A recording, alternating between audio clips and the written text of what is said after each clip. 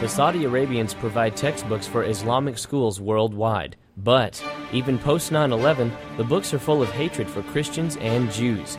How should Americans react? And Alexander Solzhenitsyn revealed the afflictions of communism to the world. We'll pay tribute to the Nobel Prize-winning author. This is Jerry Johnson Live from Criswell College. Join us as we look at today's news from the Christian worldview for Christ and culture. Mr. Gorbachev, tear down this wall. It's one small step for man, one giant leap for mankind. December 7th, 1941,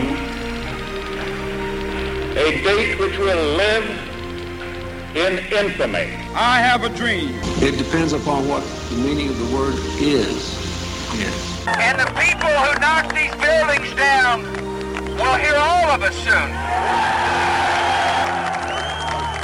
We will not tire, we will not falter, and we will not fail. Welcome to Jerry Johnson Live. For the next hour, this is your place for relevant discussion of topics in the news and in our culture from a Christian perspective. Later in the show, we'll open the toll-free lines for your questions and comments. You may also email us at talk@jerryjohnsonlive.com. Now, here is Penna Dexter. For the sake of our economy, our security, and the future of our planet, we must end the age of oil in our time. That's Barack Obama, but he went on in a campaign speech talking about John McCain, his opponent, saying he's actually part of the energy problem. Barack Obama also sort of took a little different position on drilling. In the short term, as we transition to renewable energy, we can and should increase our domestic production of oil and natural gas. But we should start by telling the oil companies to drill on the 68 million acres they currently have access to but haven't touched. Well, that part isn't a change. He also changed his tune on something else, too, saying the government should tap its strategic petroleum reserve. We should sell 70 million barrels of oil from our strategic petroleum reserve for less expensive crude, which in the past has lowered gas prices within 2 weeks. Ladies and gentlemen, thank you very much for joining me. I'm Penna Dexter. I'm sitting in for Dr. Jerry Johnson today on Jerry Johnson Live. And last week, Barack Obama had a little bit of a rough week. I think it ended with the dollar bill comment, but it was also the fact that gas prices were in the news, and the Republicans were on the right side of it. And as a matter of fact, when Nancy Pelosi gavelled the Congress closed last week to go home for a 5-week break, 20 Republican congressmen stayed on the floor in the dark, kept talking about gas prices, about the fact that we need to be drilling offshore and in Anwar in Alaska, and they got some good publicity. The American people favor drilling these days as they see gas prices rising. And Barack Obama was, of course, on the wrong side of that and has been all along. But he says now in campaign speeches that he will consider offshore drilling as part of his quote-unquote comprehensive energy plan. And the Wall Street Journal isn't quite buying it. They're calling it Obama's drill bit. And they're saying that late last week he said he could perhaps support more energy exploration. And I guess that is the point now. He says we could offshore drill if we have some other rules for conservation, if we subsidize non-carbon fuels, and if we do some other recommendations that the Greens are pushing, then he would allow some offshore drilling. He's really trying to appeal to the folks that say he's just too radical on drilling. And the question I have is, do you buy it? Or is this just campaign rhetoric? Do you buy Barack Obama's drill bit? Give me a call, 800-881-9270. Do you think he's serious when he says that we ought to now combine offshore drilling with other measures to increase our energy independence after he's been so strong against it all the way up until the very end of last week? We'd love to hear from you. Again, the number is 800-881-9270. Well, next segment, we're going to talk about another issue. Human rights observer Nina Shea writes that Saudi Arabia's public schools have long been cited for demonizing the West, as well as Christians, Jews, and other unbelievers. But after the 9/11 attacks, the attacks of September 11th, 2001, says Nina Shea, all of that was supposed to change, but it hasn't. If you look at the curriculum in the Saudi textbooks year by year, you see that there is still much hatred of Jews and Christians. And since religion is the foundation of the Saudi state's political ideology, this should disturb us. Also, the fact that Saudi textbooks are used in countries around the world, even in the United States. We're going to discuss this threat, what can be done about it, with Dr. Jim Tonkowich. He is president of the Institute on Religion and Democracy.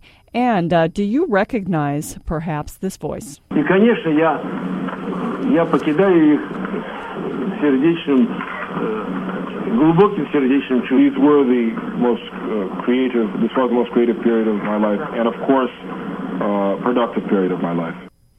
Perhaps you recognize it only because he's speaking Russian and because of what's been in the news. That was archived audio from 1994, and of course that was Nobel Prize-winning author Alexander Solzhenitsyn. His son Stephen was translating, and he was talking about good memories that he had of his time in the United States. His exile at that time from Russia was about to end. He went back to Russia in 1994. The New York Times, of course, Solzhenitsyn died Sunday night at age 89, and the New York Times says that he revealed the heavy afflictions of Soviet communism in some of the most powerful works of the 21st century. He was a Russian country high school teacher of physics and astronomy. He was exiled for his views of the communist state. And we are going to talk about him a little bit later in the program with Dr. Edward Erickson. But right now we are taking your calls on my question, do you buy Barack Obama's statements that he now would drill and support drilling offshore as a part of his energy plan? Let's go to Sharon in the Mid-Cities. Sharon, thanks for calling in. Yes, you wanted to comment as to how I feel about Barack Obama? Yes, especially in particular drilling, but really anything's on the table. About his decision to be supportive. Let me reword that. I think that, truthfully, he's going to say whatever he needs to say to accomplish what he wants to accomplish. That's what I think. You think he's the ultimate politician? I think that if something looks like a duck and walks like a duck and quacks like a duck, it's a duck. And when you change in midstream, to me, I would rather him have an opinion that is way different than mine and at least have the courage to stand up to that. But to see somebody that goes back and forth with things, I'm very uncomfortable. I think we could watch Mr. Obama in the days ahead and to see if this is real, see whether he actually begins to lobby for this. That's if he begins to speak with his colleagues in the House and in the Senate and also House members, and if he asks them to allow a vote on drilling, which is what's been pushed this past week, perhaps then we'll believe him. But I'm not so sure either, Sharon. Thanks for calling in. Let's go to Freddie in Big Spring. Freddie, thanks for calling. You are on. Yes, ma'am. I just want to say that Mr. Obama is sincere as far as drilling offshore or anywhere else in this country. I think he just wants to get elected. You don't think he's sincere? No, I really, really don't. I think it's just like you said, political rhetoric, trying to get into the Oval Office, and I don't think he'll follow through one bit. Okay, thanks for your call, Freddie. We've got 2 votes, don't believe it, and 0 believe it. Give us a call, 800-881-9270, 2-0. Let's see if we can get somebody who believes that Barack Obama really wants to drill offshore as a part of an energy package. Again, the number 800-881-9270. Don's in Louisville. Don, thanks for calling. It's John, but that's okay. Oh, thanks for calling, John. I don't believe that he's sincere. He's the most liberal of the Democrats, and the rest of the Democrats don't want to even talk about it, so they close house. So his party doesn't want to do it. What makes me think that he wants to do it when he keeps flip-flopping on all the issues? You think he's trying to aiming these comments at independents who still possibly aren't sure about him yet? I think he's trying to do whatever he can to get elected, and it doesn't matter. He's got some snake oil that he's trying to sell. Okay, thank you very much for your call, Don. Let's go to John McCain. He was speaking today at a campaign appearance. He says Barack Obama doesn't have the answer to America's energy problem. Senator Obama continues to oppose offshore drilling. He continues to oppose the use of nuclear power. These misguided policies would result in higher energy costs to American families and businesses and increased dependence on foreign oil. John McCain continues. He says that the nation needs to expand its use of domestic energy resources. We need more nuclear power. It means we need clean coal technology. And that means we need to offshore drill for oil and natural gas. We need to drill here, and we need to drill now. A little bit later, we'll play one more bite of John McCain, number 4, Scott. You can get that ready, because we want to talk about a comprehensive picture, sort of a fix for this. It's not only drilling. It's not only drilling in nuclear, but there are other technologies that have been worked on, and they just aren't cost-effective yet. And so we still need to continue researching those. But meanwhile, gas prices are a problem. Let's go back to the phones and speak with Bob in Terrell. Hi, Bob. Bob, are you there? All right, let's go to DeSoto and speak with Ophelia. Hi, Ophelia. Hi, Penna. Go ahead. I'm not sure if Obama is sincere or not. I don't really know his heart. Only the Lord knows his heart. But I do know that when people run for office, they do make promises, and sometimes those promises don't come to be realized because there's so much other things that they have to deal with when they get into the particular office. For example, but this is one. This is one, though, I think, Ophelia, that he would be able to do if he wanted to. Well, only if he could get the Congress to work together. I think they're getting the message right now. As a matter of fact, ladies and gentlemen, there's still 20 or more Republican House members on the floor. It's officially done. The Congress is done for the August break. But they're still talking about drilling, and I think they're going to stay the whole week just to make a point. Thank you so much for your call, Ophelia. Let's go now to Kyle in Denton. Kyle, thanks for calling in. Hello. What's your opinion? Do you think that Barack Obama really means it, that he would be willing to drill as part of his energy plan? Well, it's hard to know whether he really means it. I think he probably does, but I think it just proves again why we shouldn't vote for him. I think it shows that he hasn't spent time studying enough, and now he's probably figured out that is what's needed. And if he had been a legitimate candidate, he should have known all along. So I think it just shows his inexperience with being able to deal with it totally. So it's more about inexperience than it is making a campaign promise. Right, that's what I think. Okay, let's go back to John McCain and hear about his thoughts on sort of a comprehensive energy package. We need to aggressively develop alternative energies like wind, solar, tide, biofuels, and geothermal. But we also need to expand our use of existing energy resources here at home. And I think he's, again, talking about the fact that offshore we could be drilling and should be drilling, and that's the debate Congress will have after they hear from folks back home this month. And you might remember that as your member of Congress is back home and probably holding town hall meetings and other forums. You might want to attend one and just drop in your opinion. Let's go to Bob and Terrell. Bob, you're back. Thanks for calling. Yes, Penna. I think what we need to do is I'll send Barack Obama a tire inflation tool. Yeah, that's his answer, inflating our tires and keeping our cars tuned up. And those are very good prescriptions. We should all take good care of our cars, but it won't solve the energy problem. It may help each of us save a few dollars, but that was probably an example of sort of naivete about this energy problem and how severe it really is. Well, Kim in Oklahoma, you've got a few seconds. We're coming up on the end of the segment, but I want to let you wait. Kim's gone. All right, ladies and gentlemen, thank you so much for making this segment and weighing in on this. Next segment, we'll switch gears a little bit, although it goes to the same idea of independence and the fact that we're a stronger America if we're independent of some of the Muslim countries. We talk a lot about freedom and democracy. Christianity certainly supports those things. Next up, we're going to talk about what is in the Saudi textbooks. Are they friendly to Christians and Jews? Jim Tonkowich will join us.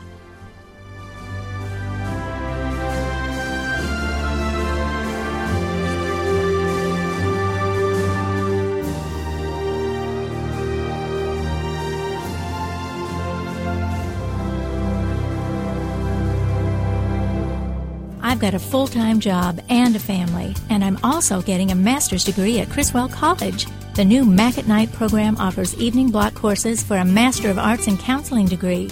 It's so convenient and fits my busy lifestyle as a mom and a professional. Mac at Night offers licensure and non-licensure programs so you can gain ministry knowledge and even prepare for a doctorate. Mac at Night professors are at the top of the Christian counseling field, and Criswell College is partnered with a number of ministries, so you'll get experience and great contacts. My friends and family are so excited to see me back in school with the Mac at Night program at Criswell College. A Master of Arts in Counseling has never been so convenient. Come on, join me for Mac at Night. For more details, call 800-899-0012 or visit criswell.edu. Invest in God's kingdom and in yourself through the Criswell College. See us on the web at criswell.edu. That's criswell.edu.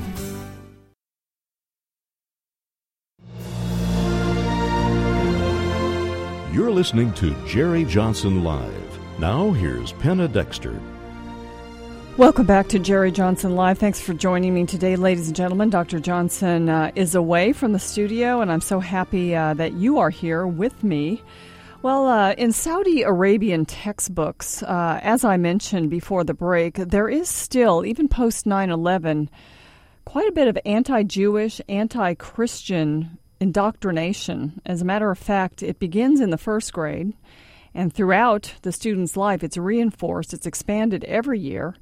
And in a 12th grade text instructing students, it's actually reinforced again, saying that their religious obligation includes waging jihad against the infidel to spread the faith. Now, the Saudis agreed with our U.S. State Department that they would tone some of this down post 9/11. We're going to talk with someone who knows a little bit more about whether or not this has happened. He is Jim Tonkowich, and he is president of the Institute on Religion and Democracy. Before joining IRD in 2006, he was the managing editor of Breakpoint Radio, and he's got his degree in philosophy from Bates College and a Master of Divinity and a Doctor of Ministry from Gordon Conwell Seminary. Dr. Tonkowich, thank you for joining me. My pleasure. We were supposed to see some reform of the Saudi texts, and have we? Well, apparently not. Now, I was reviewing my sources, and I'm not sure exactly why, but some of my web links no longer work. So I made some phone calls, but it was kind of too late. People had left the office. But as far the understanding that I had is that the same violent and intolerant teachings that were in the textbooks in 2006 are still in the current editions. Early in the program, we quoted Nina Shea, who is a human rights observer, and she's been watching this. In 2006, they definitely were not. And then there's a new report out, I think, that she has put out in 2008 that still states that there's a great concern about the same, and I'm quoting it, the same violent and intolerant teachings against other religious believers noted in 2006 remain in the current text. Taken together, the revisions that have been made amount to moving around the furniture, not cleaning house. Dr. Tonkowich, this should concern us, shouldn't it? Oh, absolutely. I mean, they've been talking, and they've had conversations with the State Department, and one way to avoid doing anything is to talk a great deal, and it seems like that's what's happened. Saudi Arabia has been famous, and we sort of got an education about this after 9/11 for their schools, which are called madrasas. And they teach sort of a different type of Islam that's very radical, Wahhabism. And so that's why we began to look at this and to try to get some sort of reform. If it's not happening, we need to be concerned, because I'm noting in Nina Shea's materials that in 19 countries, Saudi curriculum is used, correct? Yes, including at least one school in the U.S. Oh, really? Tell us about it. It's a local Washington, D.C. school, and they use the Saudi textbooks. And now, according to an article in the Washington Post, talking to alumni and so on, there was nothing hateful and nothing intolerant and so on. But I've never visited, but as far as I know, they do have the books, Wahhabi Islam is several hundred years old. The House of Saud grew up with it, adopted it, and it not only is a very strict interpretation of the Quran and Sharia law, which is the Islamic law, but has injunctions not only against infidels, Jews and Christians and polytheists, anybody else, but also against Muslims that disagree.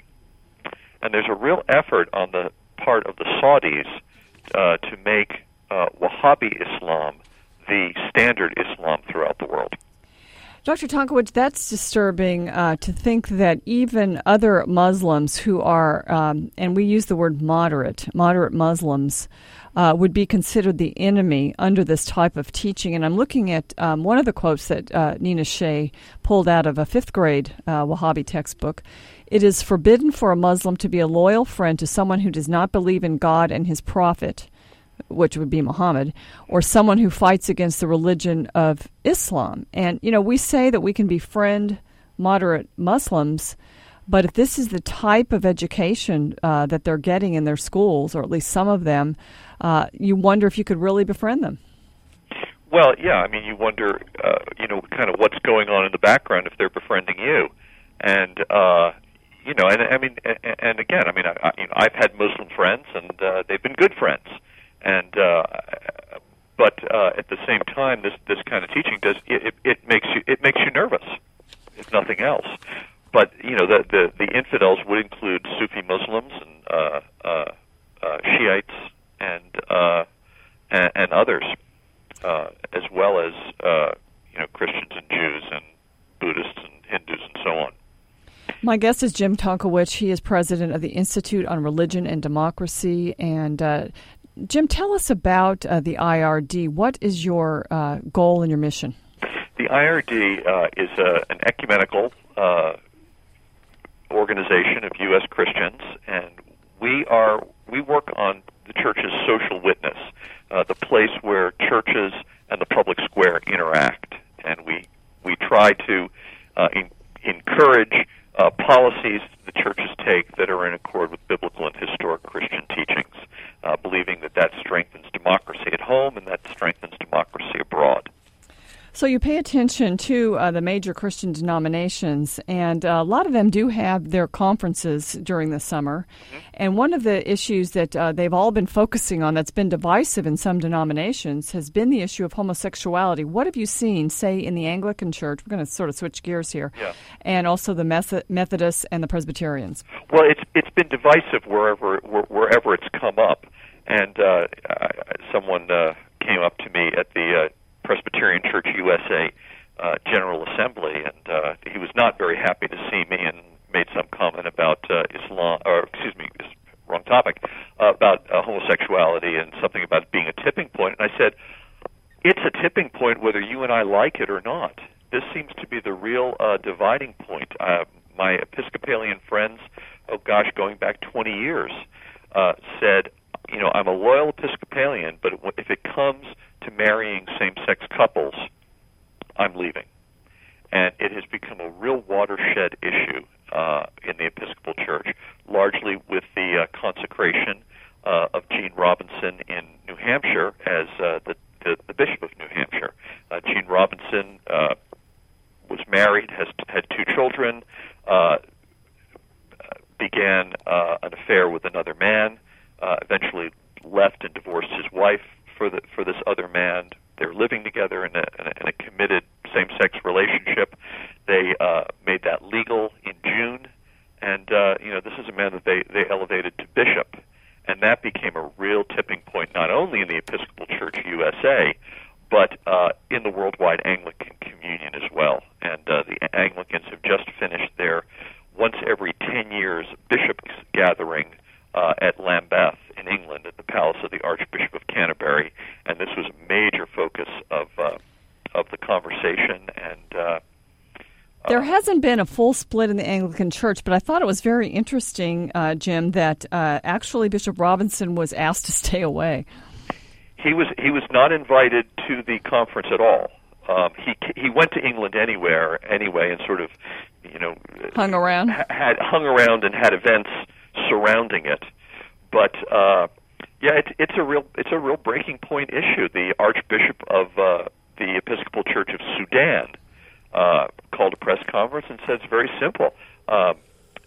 Bishop Robinson has to resign. And he was asked, does this have anything to do with Islam, to kind of go back to our last point? And he said, absolutely.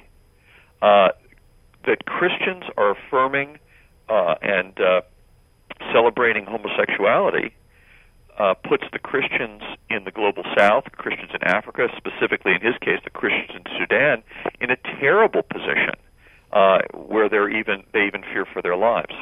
Wow. What do you see in the future with the Anglican Church? Can it continue with sort of the stalemate that they've got right now? As I've talked to people, as I've read, I am not an Anglican, but I've talked to a number of people, a number of leaders. The feeling is it can't go on like this. The feelings are too deep. The differences between the two factions, the Orthodox folks and the liberal revisionist folks, the difference is so vast that the feeling is that it's not even the same religion anymore, let alone the same church within the Christian tradition. Jim Tonkowich, thank you so much for joining us. There are lots of other issues I could discuss with you. We'll have to have you back. I'd love that. Ladies and gentlemen, this is not an issue of homophobia or not within a denomination. As Jim Tonkowich just told us, this even has to do with the national security of Bible-believing Anglicans living in Muslim countries.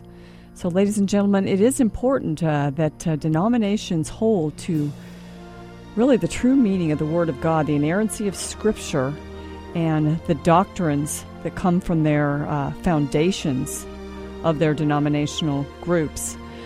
We are grateful to Jim Tonkowich for watching these things and helping us understand them. Well, next up, as we said earlier, Alexander Solzhenitsyn, Nobel Prize-winning author and really observer of communism. He helped us understand communism. He died at age 89, and we're going to talk about his life with one of his biographers. Ed Erickson will join us next.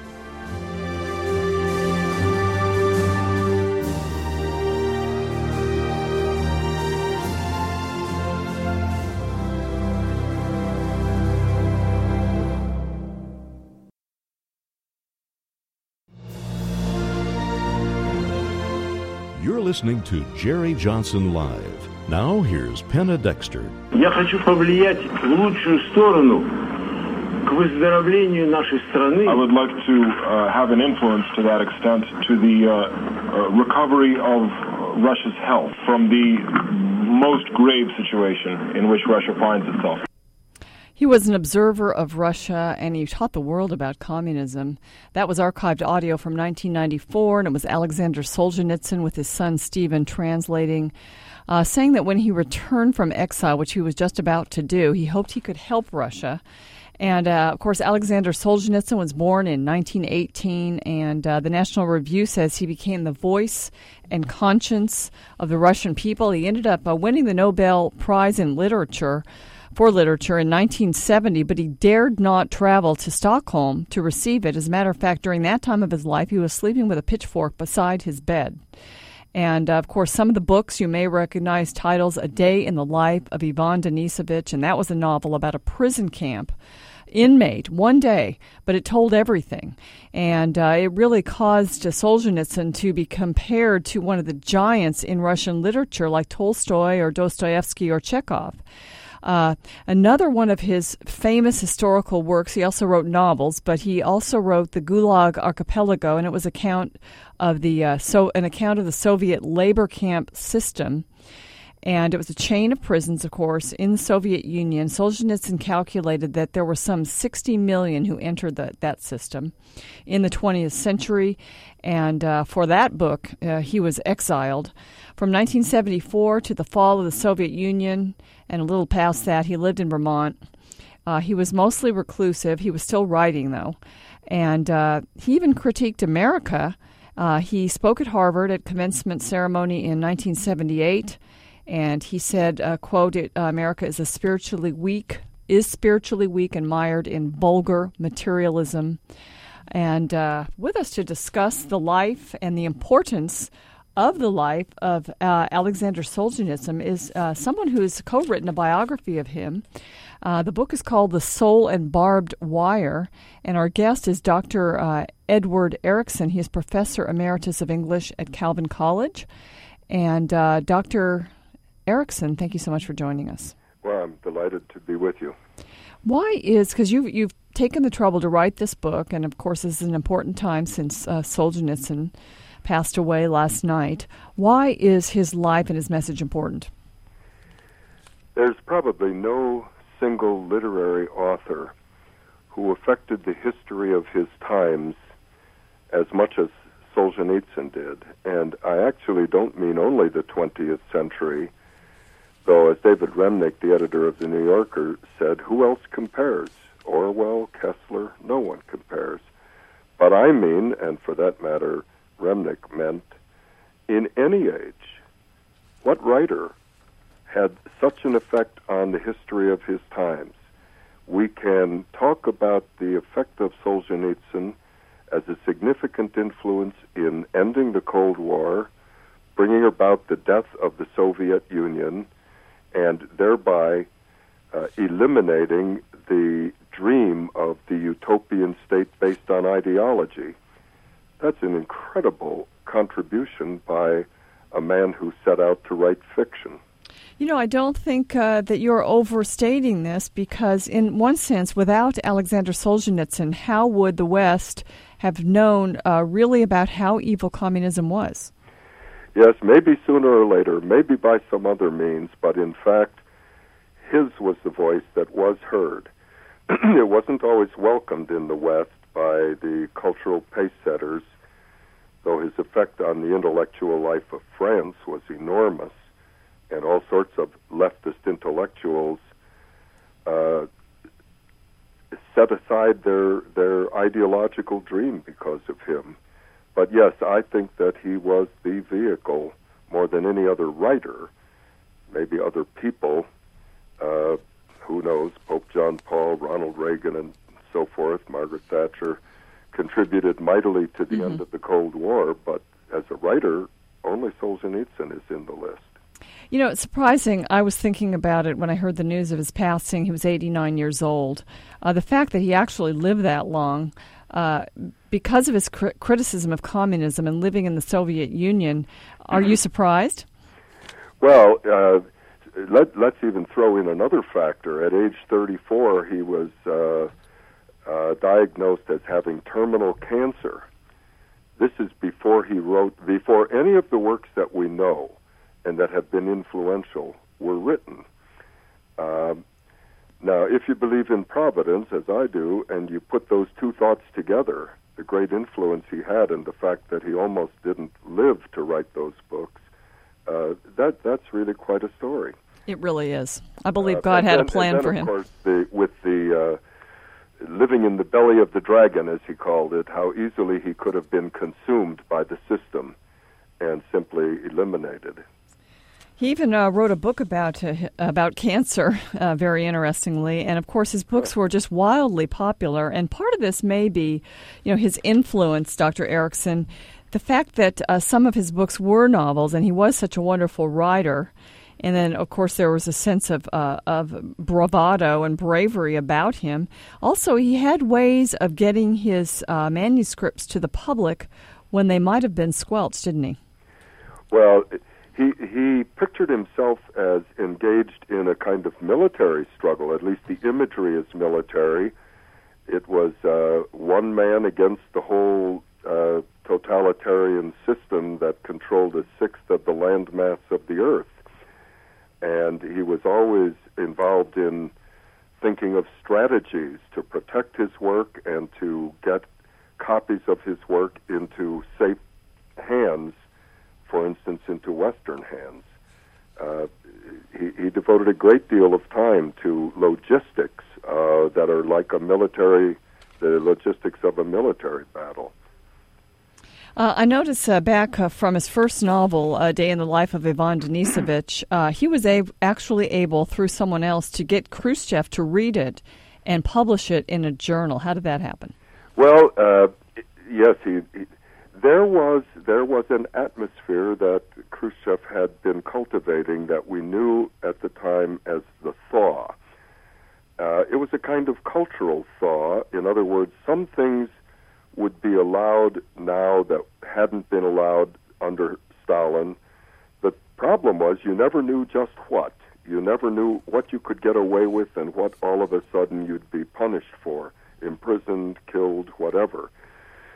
But Khrushchev's idea was that that novel that reached him, One Day in the Life of Ivan Denisovich, could be used in Khrushchev's anti- or de-Stalinization campaign to carve out his own niche in Soviet history as the one who brought some reform of excesses.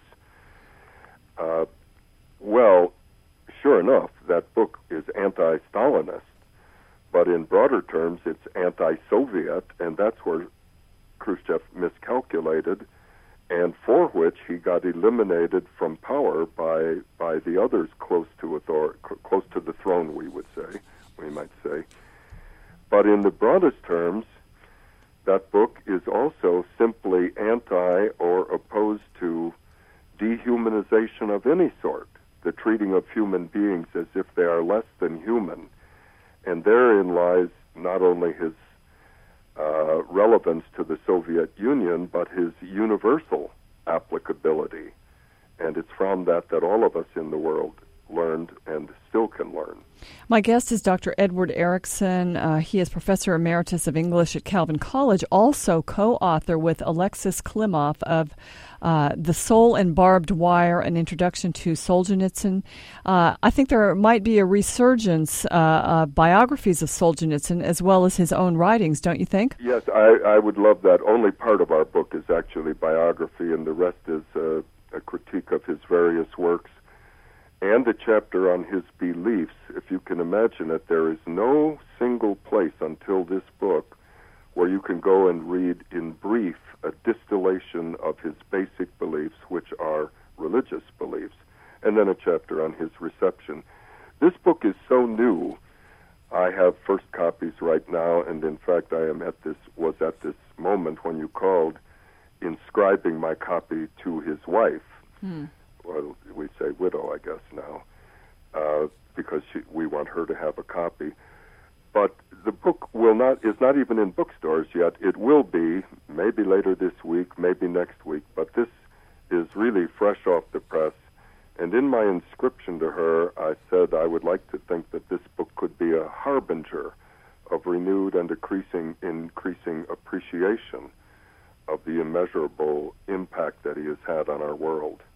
And the book is from ISI Books. Is there a way people can get it if it's not in bookstores? Well, it will be in bookstores as soon as it gets out of the bindery and delivered. But people could go to the ISI website. I mean, do you want me to say that? Sure. It's www.isi.org, as brief as that. Okay, we love those folks. Listen, Dr. Erickson, thank you so much. I think my final question to you it probably is hard to choose, but what would be the one thing you would hope that Americans would understand about Solzhenitsyn?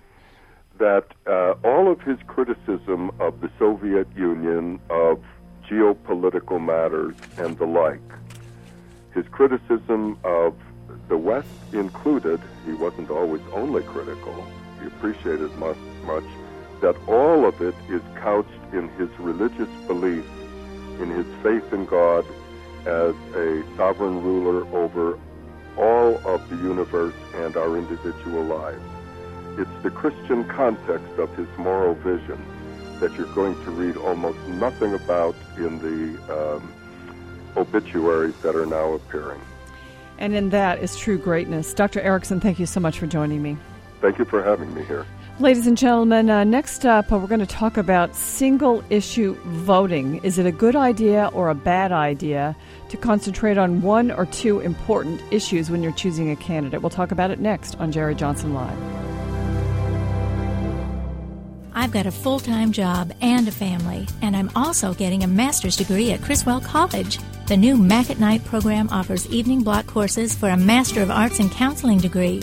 It's so convenient and fits my busy lifestyle as a mom and a professional.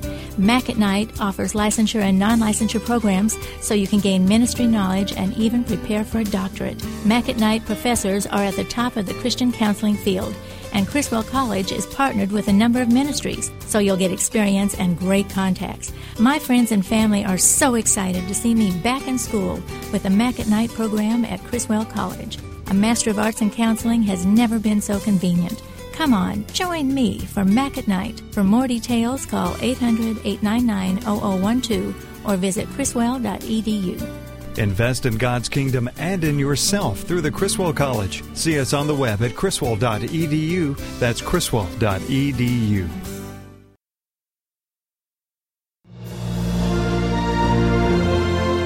You're listening to Jerry Johnson Live. Now, here's Penna Dexter. Welcome back to Jerry Johnson Live. Ladies and gentlemen, I want to know if you think it's wrong or if it's okay to be a single-issue candidate. Most people aren't. Most people can lean to the right or the left on various issues, economic issues, national security issues, social issues. But a lot of times the religious right gets criticized for majoring on abortion and on the homosexual agenda. Right now, that's epitomized in same-sex marriage. Joel Belz, who is the publisher and founder of World Magazine, in a piece that was in his, July 12th and 19th issue, said, "Stop apologizing. It's not always wrong to be a single-issue advocate. Do you think it is? Give us a call, 800-881-9270. Is it okay or wrong to be a single-issue candidate?" And, what's really happening right now is there's a political generation gap forming among the evangelicals. And how long this will last, I think, is going to be measured by how much success Barack Obama has in his outreach to young evangelicals and also to young Catholics. His campaign is trying hard to reach out to these people. In fact, they're planning rock concerts and also faith-based meetings in college dorms. And as we know, he's doing well among young people right now in the polls. But, it's very interesting today. The national poll from Rasmussen shows a dead even heat between McCain and Obama among the national registered voters. And so that's interesting. But it's the young people who are still leaning Obama. And he's going to be talking to these young people at these concerts and these different outreaches about fighting poverty, because that's what the polls show is important to young people. In fact, the Pew Forum's Religious Landscape Survey, remember we talked about that a few weeks ago, shows us that 58% of young white evangelicals would actually choose bigger government providing more services over smaller government providing fewer services because of their attention to the poor. It's the reverse among older evangelicals. But some political observers are expecting it to change. As people get older, they tend to get more conservative. They get financial success and they begin paying taxes. They get a little bit more economically conservative. But right now, we are seeing, and probably in this election, a political generation gap. And that brings up the question, is it wrong to be a single-issue voter? If you're a young person and you are very concerned about the poor, should that be your main impetus for voting? Or do you need to spread out and look at the social issues like abortion? Well, let's go to Tyler in Arlington and see what he thinks about it. Tyler, thanks for calling in. Hey, good afternoon, Penna. Well, I think just like previous shows that you've had regarding theological issues, there's nothing wrong with having one or two or even maybe at most 5 core tenant beliefs about the political structure that you should be baselined on. If you are concerned about the poor as well as other things, but you are not going to change your view on marriage, that's not a bad thing. Because if you cannot trust the people that you are voting for to at least hold certain core beliefs the same as you, then how can you even hope for them to vote the same way for you on other issues? I think some of the young people are looking at Barack Obama and saying, this is somebody who is going to have programs that are going to, basically help the poor. That's what they think. It may not be the case, but that's what they think. Yet they're pro-life, but maybe they're just not placing their pro-life credentials as high on the list.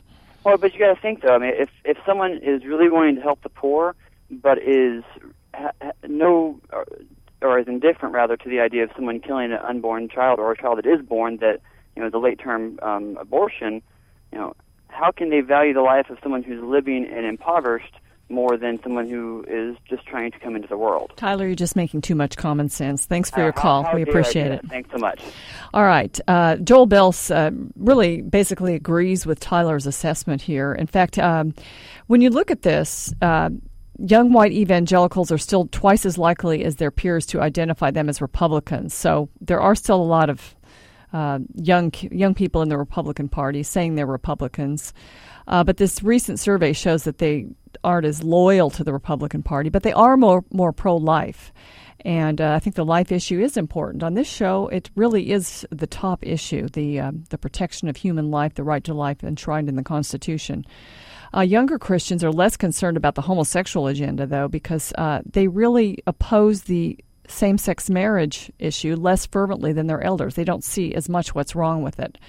And they really don't get what their elders, how obsessed we tend to be with homosexuality. But I think a lot of us are looking at the institution of marriage and other things that are at risk here.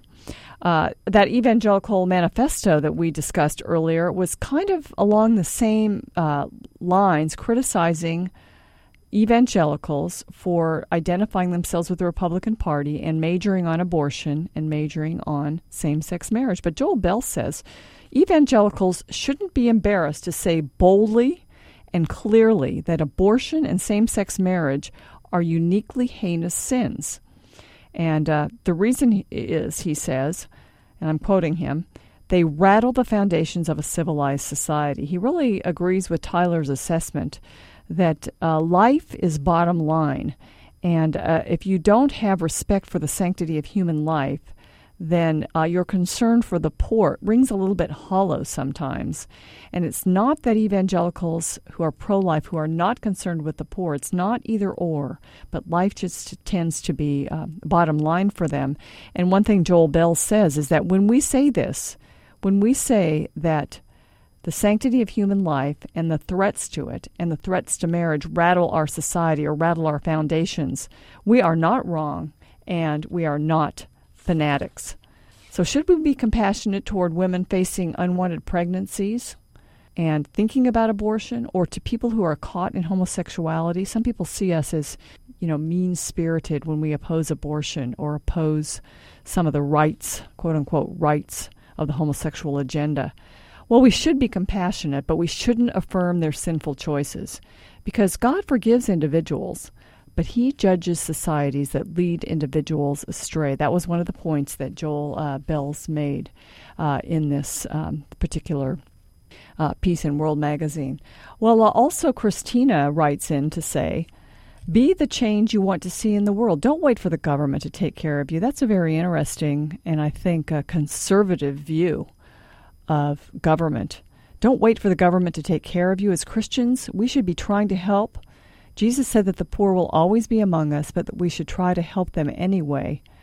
Christina says she votes morals, and she's with Tyler. Well, thank you very much, Christina.